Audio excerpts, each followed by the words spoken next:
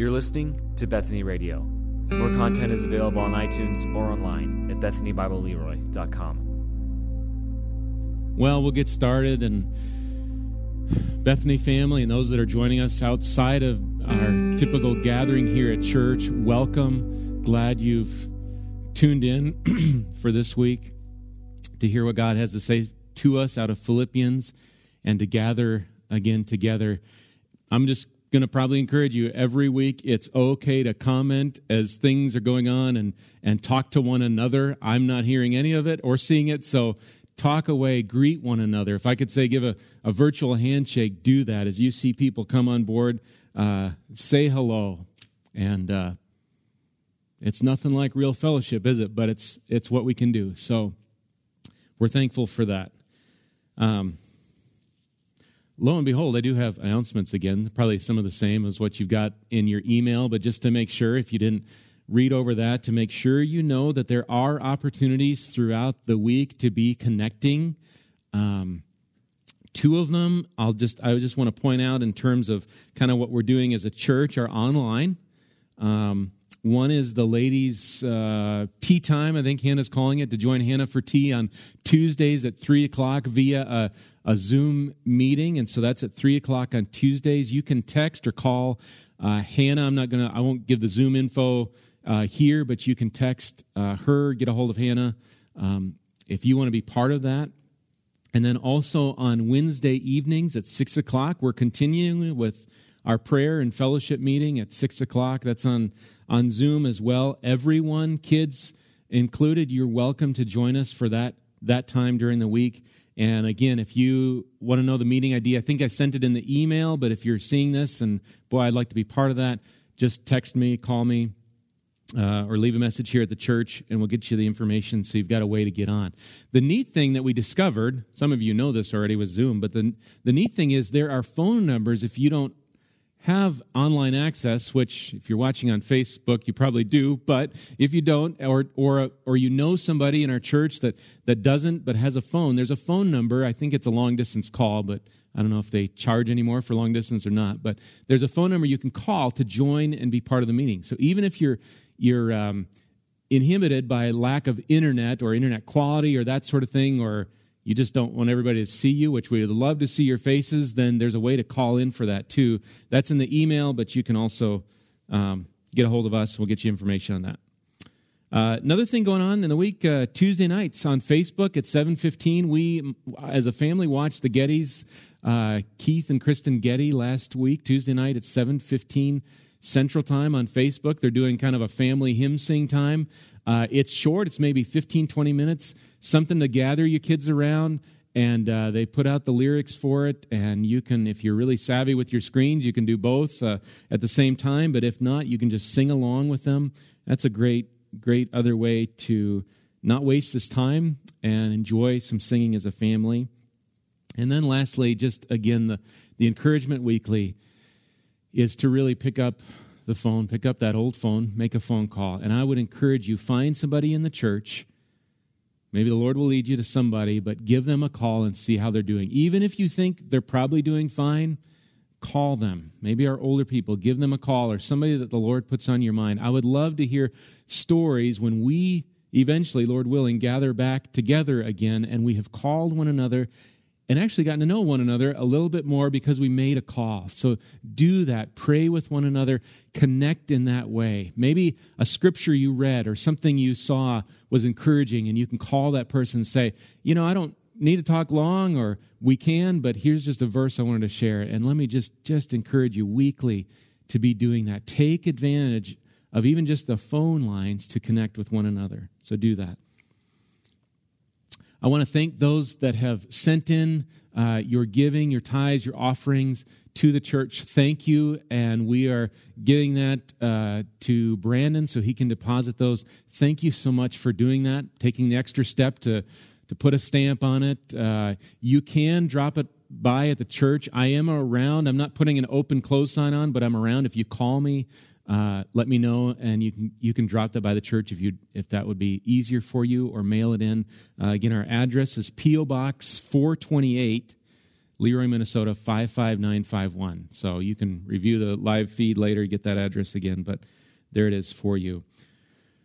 Wow, you'd think I wouldn't have much announcement. I got one more for you, and it came in the email, and it's a free ebook. And I don't know if you're into ebooks and reading them on a computer. It may not be the most enjoyable thing to do. I found them helpful, but there is a free one put out by Crossway. I sent the link in the email, and maybe I can get it on Facebook here tomorrow. But it's called The Final Days of Jesus, and it's a book that will take you through, and I've not read the book, but I've watched the videos on it, and it takes you through basically today, which is Palm Sunday, through Sunday, Monday, Tuesday, Wednesday, and the Passion Week or the Holy Week, and takes you through to, believe, to the resurrection of Jesus, and through each days, and kind of pointing out the scriptures, and then some scholars give their takes on what was happening in that day, and some information on that. So that's a book you could use, sit down with your family for maybe evening devotions together, read through it. In the email, there's also a link to a YouTube. I think they're short, maybe under 5-minute videos that you can watch just daily. And if you get to the first one, it'll have a link, I think, to the next one and the next one.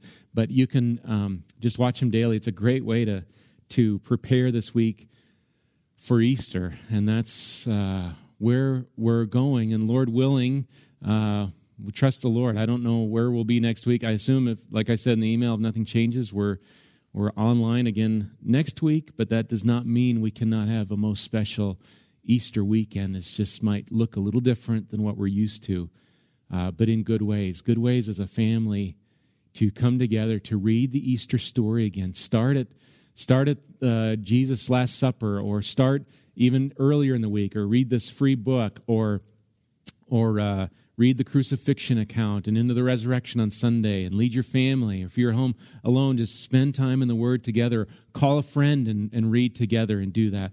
And it can be a great way to prepare for Easter. So, all right. Well, I assume by now anybody that's here is close to being here. If the connection kind of fades out, again, I'll say if you lose us, we'll stop and reset, and we'll be back on again. But hopefully that's not the case, but we're just working with technology, doing the best we can. So hopefully it works out for us today. If it looks a little grainy at times, I'm thinking our upload speed from the church is not super fast, so it may not be your computer. It might be our situation here. But let's go ahead and spend some time. Maybe you've already spent time worshiping the Lord in song this morning, or after I'm done, you can find that YouTube playlist. Sorry about the ads, or find that. Or just sing together as a family. Encourage you, find a song that you know and sing it together. But we want to take some time to study God's Word in this next section of Philippians. So I invite you to find that Bible around the house, or take a minute to go find one. We'll be in Philippians 2, verses 5 through 8 this morning. Philippians 2, 5 through 8. I'll get a drink of water before we go here. Philippians 2.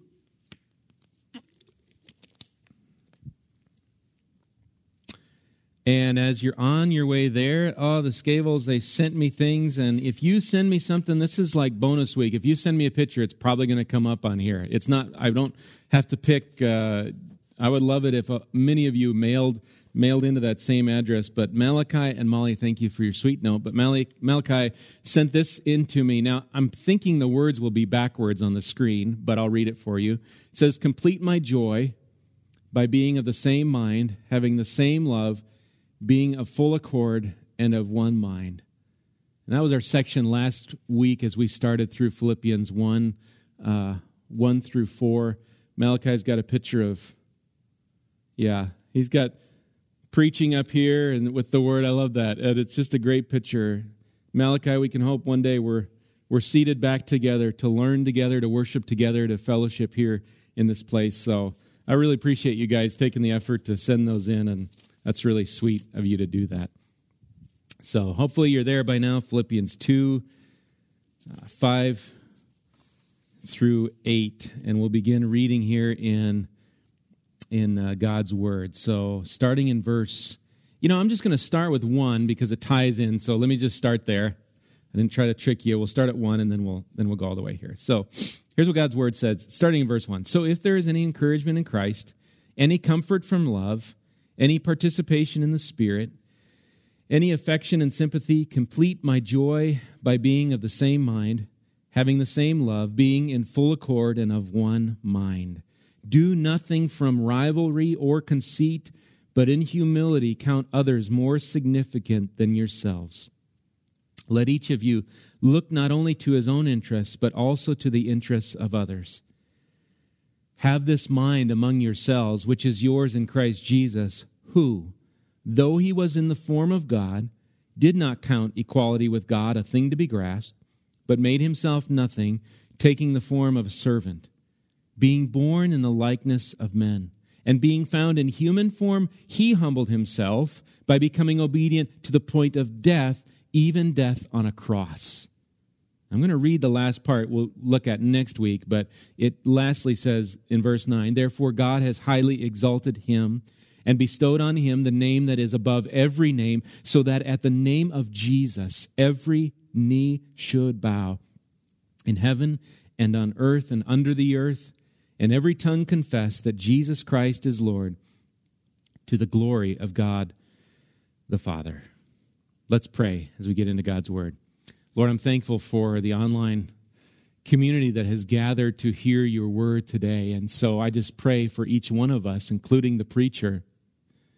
Lord, give us ears to hear and eyes to see today your wondrous cross work, your wondrous humiliation. How could the God of the universe humble himself for sinners like us? Lord, may we leave in awe of you, and may we leave challenged to also humbly walk as you did. So, Father, I just pray for your Spirit to work in the hearts, Lord, of each one tuned in here as they sit in their own homes, in their own places, Father, that you would work for your glory, for your exaltation in all things. We pray this in your name. Amen. Well, if you're watching this, or perhaps later on you're listening to this on the podcast, I want to ask you a question, and I don't want you to answer it too quickly. And if you're watching as a family, you don't have to answer it out loud. But I want to ask you a question, and it goes like this: How far, or to what extent, are you willing to follow in the footsteps of Christ? How far, or to what extent, are you willing to follow in the footsteps of Christ? If you are, in fact, a follower of Jesus, how far are you willing to go to follow him? We might say, well, yeah, sure. We want to think about that today because of where Jesus went. Last week we read about the call from Paul here in Philippians to humility, having the gospel as a foundation, that indicative that precedes the command or the imperative. I've got the gospel, it's a foundation to my action of good works. And the call was to count others more significant, or look to the interests of others. Look to your own interests, but even more, look to the interests of others. And we would agree, this is a good thing. We should be humble people. We live in a world of me first, and we should seek the good of others. But the question is, again, how far are you willing to go for others? To what extent? And what Paul's going to introduce today, what we've already read in the Scripture, is the supreme servant of God, Christ Jesus, who went far, who in humility went all the way, didn't he? All the way to the cross. In obedience. And in obedience to the cross, he did that he might reconcile us, rebels, to himself, to God. And I believe that this cross, the cross work, that's the high bar as it relates to humility and caring for one another. As we look to our text, verse 5 is really the bridge that connects what I read in 1 through 4 and then what follows in 6 through 11. In a way, it's a sort of conclusion to 1 through 4. Paul's already exhorted the Philippians. In humility, count others more significant. Look to the interests of others. And so then, look at verse 5. I'll read it here. So, have this mind among yourselves, which is yours in Christ Jesus. So Paul is calling the Philippians to a certain type of thinking, a mindset in verses 2 through 4. And then the best way, in fact, the only way for that mindset in verse 5 is to have a mindset of Christ, for Paul to point to Christ, the one who he lives for, the one who, if he dies, that's gain because I'm with Christ. Paul sets up Christ here as our example.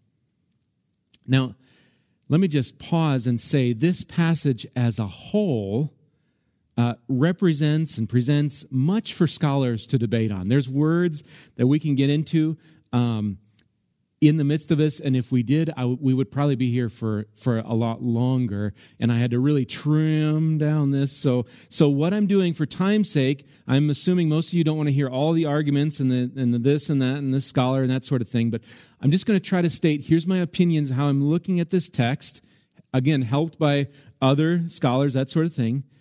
Just know you're welcome to study this more on your own, and in particular, in verse 5, we see the kind of the first of these. And in verse 5, there, if you're in the ESV, you perhaps have an alternate wording. You've got, after where it says, which is yours in Christ Jesus, you have a little footnote, a little one that says, or, and if you follow that, if your eyes can get that, or read that small of print, it says, or.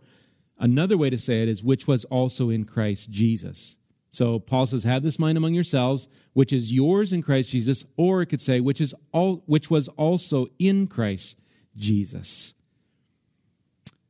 In my limited Greek knowledge, okay, just limited, I believe that the footnote is closer to that original wording, which points towards this section of Christ being our example. Now, he's not, and I appreciate what Piper has said, he's not only that, but he is that, but that's not what he only is. Certainly, we've got to keep in mind other writings of Scripture where Paul says, like Galatians 2:20, a familiar one, Paul says, it's no longer I who live, but Christ who lives in me. We are new creatures in Christ. We're blessed in Christ, Ephesians 1:3, with every spiritual blessing. So absolutely, we're united in Christ by His Spirit. We have this new mind. But here in this passage, I think Paul's specific call is to look at the example of Christ and so think like Christ thinks. And I'm not saying do this on your own, in your own power, but Paul's point in this passage is Christ, our example. Look at what He did and imitate that. And that's what we're looking at here. And hopefully you see that as we go along. Now, one other thing before we get further into verses 6 through 11. And really verses 6 through 11 give us an exclusive focus on Christ here. Many look at these verses as perhaps an early Christian hymn. And depending on the Bible version you're using, maybe some of yours make it kind of look like poetry with the stanzas and the different indenting and that sort of thing. Some of you might have that. Some of you don't. But that's how some look at it. Some think perhaps Stephen, who was martyred, maybe he wrote it. Or perhaps it was written maybe prior to Paul's use here. Some sort of hymn of the early church. Well, what we do know, hymns were part of the church. So to say that's not a stretch. Hymns were part of it. Jesus and His disciples, on the night He would be betrayed, they sang a hymn after supper. Paul and Silas, in jail in Philippi, by the way, they were doing what? They were praying and they were singing hymns. I mean, maybe this was a hymn Paul was singing. We don't know. Paul in Ephesians 5, he tells believers to address one another in psalms and hymns and spiritual songs, singing and making melody to the Lord with your heart. So hymns were a part of the church. And so here, if this is a song, and I can see an argument for it being an early hymn, it is a glorious song. I'm thinking Paul wrote it, but could be. Did he use it and kind of use it in this manner? Perhaps, and others can argue more about that. But it is a glorious song of two things, of Christ's humiliation and then His exaltation. So you go from Christ, from the presence of God, to the depths of the cross, to then what I read and what we'll get to next week, 9 and 11, the exaltation of Christ as well. And these themes of humiliation and exaltation, they're both present in this text here. The going down in these verses 6 through 8, you can think of it as going down a staircase. These steps down. Here's Christ, equality with God, something not to be grasped. Here's becoming man.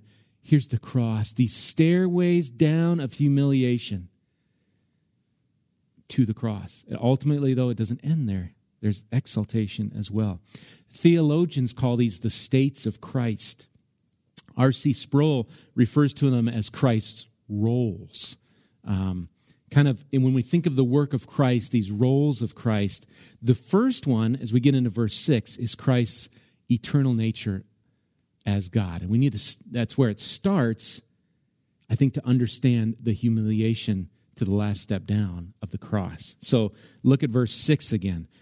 And it kind of begins, who, Christ Jesus, who, though he was in the form of God, did not count equality with God a thing to be grasped. The first phrase here, who, though he was in the form of God, that gives us a glimpse. It's short, but it's a glimpse of the pre-existence of Christ. And what that means is that Christ, who we celebrate, right, at Christmas time, he was born in Bethlehem, the baby born in Bethlehem, did not come into existence at Bethlehem. He was in existence eternally before that point. He was in the form of God. You could say he was possessing, as verse 6, he was in the form of God or possessing the nature of God. He existed before. In other parts, John 17:5, to kind of help us understand this pre-existence, this eternality of Christ before he ever came as a babe. John 17:5, Jesus prays before his night of trial, and he says in part, he says this, "And now, Father, glorify me in your own presence with the glory that I had with you before the world existed." You hear what that's saying? Jesus still was gloriously God. In the Transfiguration, Peter, James, and John, they get a glimpse of who Jesus really is when his clothes became radiant. And they were intensely white. And that veil is pulled back in a way.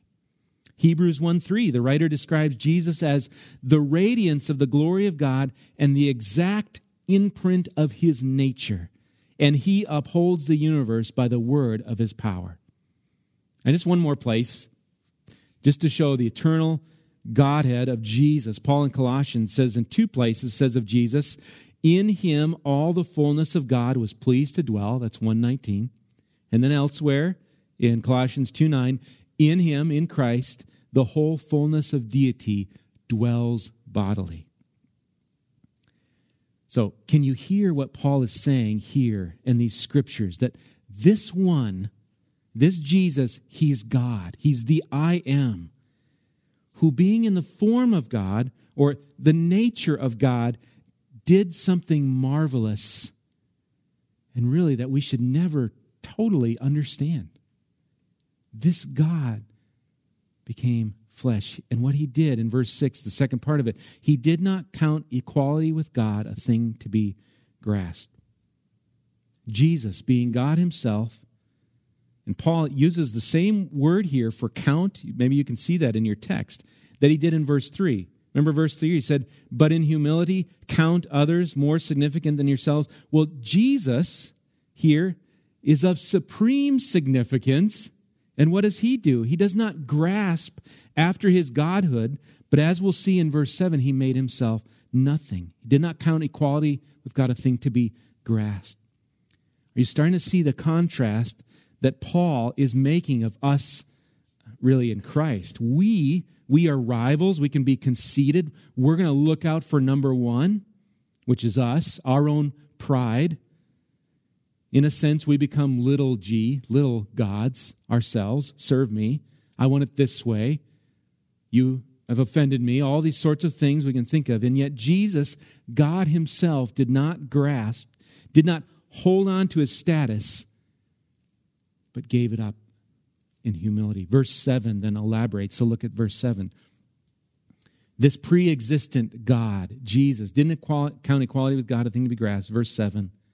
But made himself nothing, taking the form of a servant, being born in the likeness of men.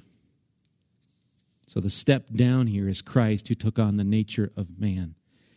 And the question here in this verse is, because your text may read that Jesus emptied himself, what does it mean that Jesus emptied himself? And perhaps you're familiar with that hymn, "And Can It Be?" You know that song, and there's that line in there, Jesus emptied himself of all but love. And is that what this means? Did Jesus somehow, did he become less God? The short answer, minus all the explanation, is no. He's God. He stayed God. But many scholars, and that's where we're not getting into a lot of the work, many would say, well, that emptying, that's something more there. One theory called the kenotic theory, or kenosis, where it's coming from a Greek word, this word for emptying here. It says in essence that Jesus emptied himself of really gave up his deity, emptying himself of, in fact, being God. That's what a theory can be. Now, again, we can spend much time, and again, maybe we'll come back after Easter is over on a Sunday and explore this more, because there's much more. And this is really what the early church dealt with for many of the beginning years of the early church. The councils that you hear about and these sorts of things are dealing with the debate regarding the nature of Christ. Who is Christ? Both his deity, he's God, and his humanity, and how those two are two natures, and yet he's one person. And so there was debate, and rightly so. Again, the debate, if Jesus is not God, we've got no salvation. We can't save ourselves. God must save. But if Jesus is not a man, then he is not a representative. He can't be a substitute for our sins on the cross. And so we hold to both, and it's both mysterious, and I think there's ways we can understand it. It's mysterious at the same time. The word emptied here can be hard to understand unless we understand it, and maybe this is helpful, with the idea of this is a subtraction by addition.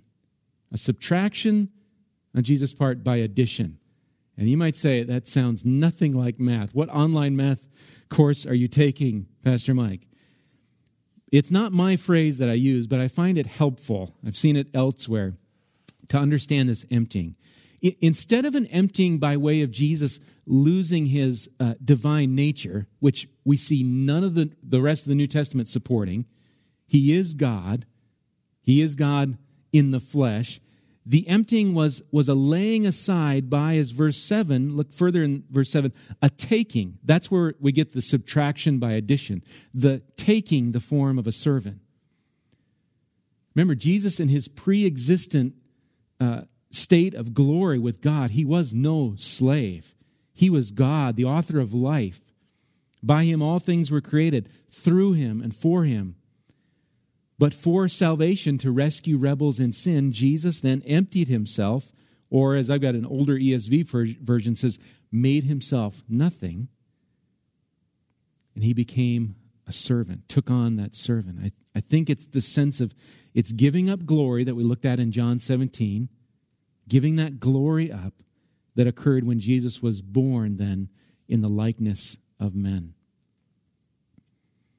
I like the comment by the writers of the ESV Study Bible here. They say this: Paul is stressing that Christ, who had all the privileges that were rightly his as King of the universe, gave them up to become an ordinary Jewish baby bound for the cross.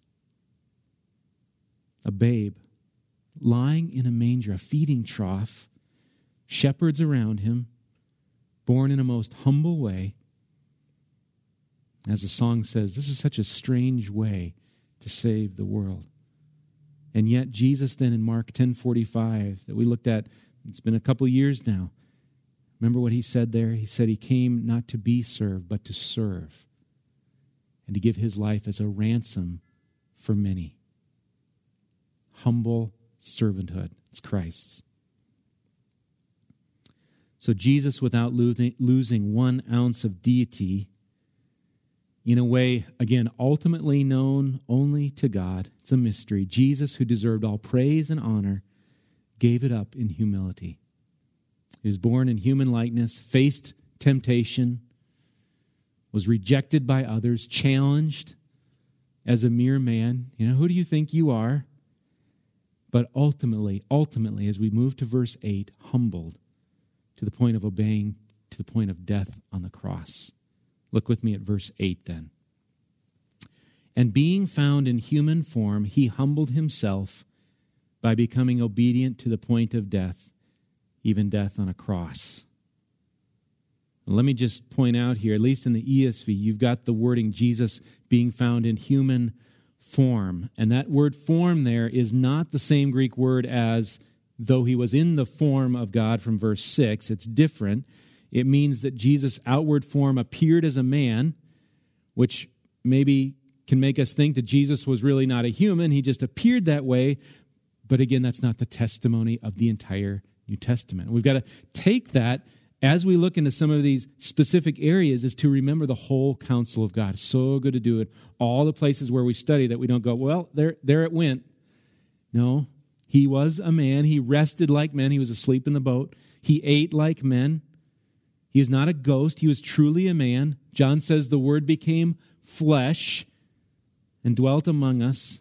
I think Paul here, he's helping us understand Jesus' humility in his taking on of humanity. He's not appearing as the Lord in all his glory. He's appearing as a man. He's an obedient man. Jesus fully obeyed as a man. This is referred to theologically, Jesus' active obedience. He actively obeyed. Matthew 5:17, Jesus said there, "Do not think that I have come to abolish the law or the prophets. I have not come to abolish them, but to fulfill them." He perfectly obeyed the Father. When tempted, he was not led astray. He always, and unlike us, he always did the will of God. He obeyed. And even, it says, to the cross. And that's what led Jesus to the ultimate place of humility. And we find that climax of humility at the cross. A few things about this death on a cross. Just one thing. One quote I want to read from the ESV, again, study Bible. Find it helpful. Maybe you will as well. Thinking about crucifixion. It's not just one in the line of other ways to die, but listen to their explanation of it here. They say this: crucifixion was not simply a convenient way of executing prisoners. It was the ultimate indignity, a public statement by Rome that the crucified one was beyond contempt. The excruciating physical pain was magnified by the degradation and humiliation. No other form of death, no matter how prolonged or physically agonizing, could match crucifixion as an absolute destruction of the person. You hear what they're saying in here? They go on. It was the ultimate counterpoint to the divine majesty of the pre-existent Christ, and thus was the ultimate expression of Christ's obedience to the Father. Ultimately, humbly obeying to death on a cross. And that's where Jesus' humility led him. This Jesus who gave up his own glory to take on flesh, what did he get in return? He got death on a cross. Now, it didn't end there, but that's ultimately where his humility led to. And that's, I think, what true humility has as a main ingredient. For us, humility is really dying to self on the throne. It's dying to my pride and my rights. This is my way, the way I want it done. And it's counting others more significant. And yet we grasp at self. We grasp at me. Self comes first. But the call to humility is really a call to dying, to the dying of self. Jesus says again, I've quoted it often and probably will quote it often, says this in Mark 8, "If anyone would come after me, let him deny himself and take up his cross and follow me. For whoever would save his life will lose it, but whoever loses his life for my sake and the gospel's will save it. Paul cannot teach the Philippians any better lesson on humility than simply saying, look at Christ. Look at what he has done. He denied himself. He literally took up the cross, not for people that were worth it. I mean, we have value being made in the image of God, but we were rebels against him, dead in our sins and transgressions, and his humility brought him to the cross to rescue sinners. Well, I want you to lastly turn to the book of Matthew, chapter 21. Look at Matthew 21, and you'll see when you get there why we're heading there on this particular day, Palm Sunday. Matthew 21. I'm going to read 1 through 11 in a bit here, but Matthew 21, 1 through 11. It is Palm Sunday. It's the beginning of the Easter week, leading to that humiliation, that bloody cross on Friday, the subsequent burial, and yet the resurrection of Jesus on that glorious Sunday. But here in Matthew 21, on this Palm Sunday, I want you to see one more glimpse of the humility of Christ. And so see if you can find it. I think you'll see it as we read through this passage. It says, "Now when they drew near to Jerusalem and came to Bethphage, to the Mount of Olives, then Jesus sent 2 disciples, saying to them, 'Go into the village in front of you, and immediately you will find a donkey tied and a colt with her. Untie them and bring them to me. If anyone says anything to you, you shall say, the Lord needs them, and he will send them at once.' This took place to fulfill what was spoken by the prophet, saying, 'Say to the daughter of Zion,'" Jerusalem, "'say to the daughter of Zion, behold, your king is coming to you, humble and mounted on a donkey, and on a colt, the foal of a beast of burden.' The disciples went and did as Jesus had directed them. They brought the donkey and the colt and put on them their cloaks, and he sat on them. Most of the crowd spread their cloaks on the road, and others cut branches from the trees and spread them on the road. And the crowds went before him, and that followed him were shouting, 'Hosanna to the Son of David. Blessed is he who comes in the name of the Lord. Hosanna in the highest.' And when he entered Jerusalem, the whole city was stirred up, saying, 'Who is this?' And the crowd said, 'This is the prophet Jesus from Nazareth of Galilee.'" Leon Morris, I'm going to read an extended quote, speaks of this moment of the king coming in on a donkey, and I want you to hear this. He says this, "In antiquity, a king would not normally enter his capital riding on a donkey. He would ride in proudly on a war horse, or perhaps he would march in at the head of his troops. An ass was the animal of a man of peace. It would be used by a priest or a merchant or an eminent citizen. But the ass Jesus rode was no well-bred animal meant for the convenience of the wealthy. It is specifically called a beast of burden. It was a lowly animal. A king on an ass was almost a contradiction in terms, though, of course, sometimes in times of peace, a king would use an ass. That Jesus rode into the city in the way he did was a significant affirmation of his character and his purpose. The pilgrims, I think he's talking about these people around, the pilgrims might shout their acclaims and think of a king who would fight against the Romans and throw them out of the country. But Jesus viewed himself as the King of peace. And in order to grant us peace, this Jesus would end up on a humble cross.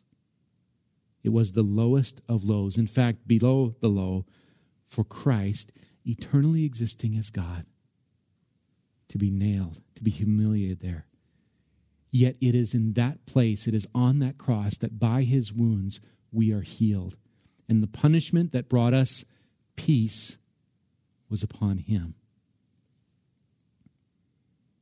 So the question for us is, does this type of humility show up in our lives, in your life, in my life? Will it show up in how you treat others cooped up in the same house as you are? Will it show up in our caring for one another, thinking of them more importantly, to the point of dying if we must? I want to encourage you to join Jesus this week on the humble road to the cross. Do not grasp at life for your own sake. I would encourage you, let go of pride and then hold on to the humble Savior. Let me pray for us.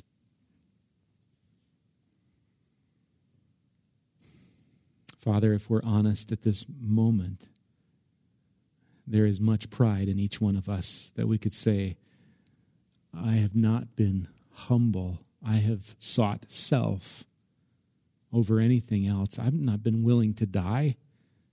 I want to live for my kingdom and my glory. Lord, that is not the way of the cross. You've called us to follow you, to leave that old man behind. And we have been made new in Christ. And so we can rise. We can do what you've called us to do because you've given us your Spirit. You've rebirthed us. We're regenerated for those in Christ to have these fruits of the Spirit.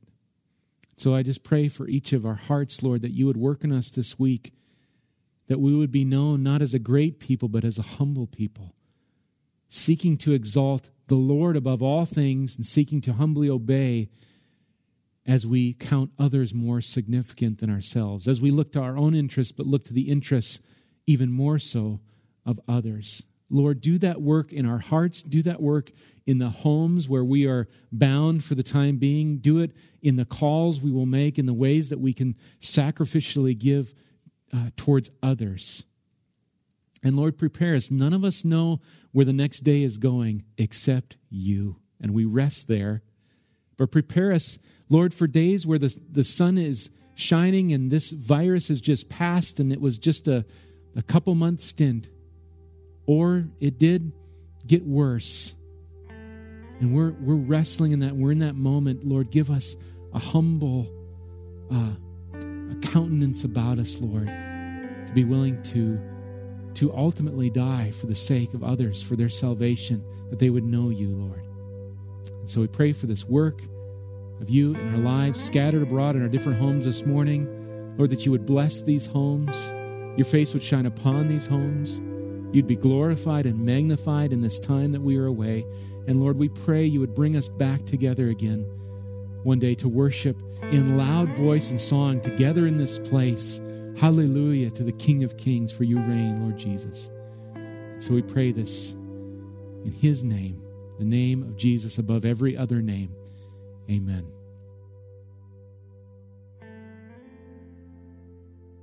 You've been listening to Bethany Radio, a production of Bethany Bible Church in Leroy, Minnesota.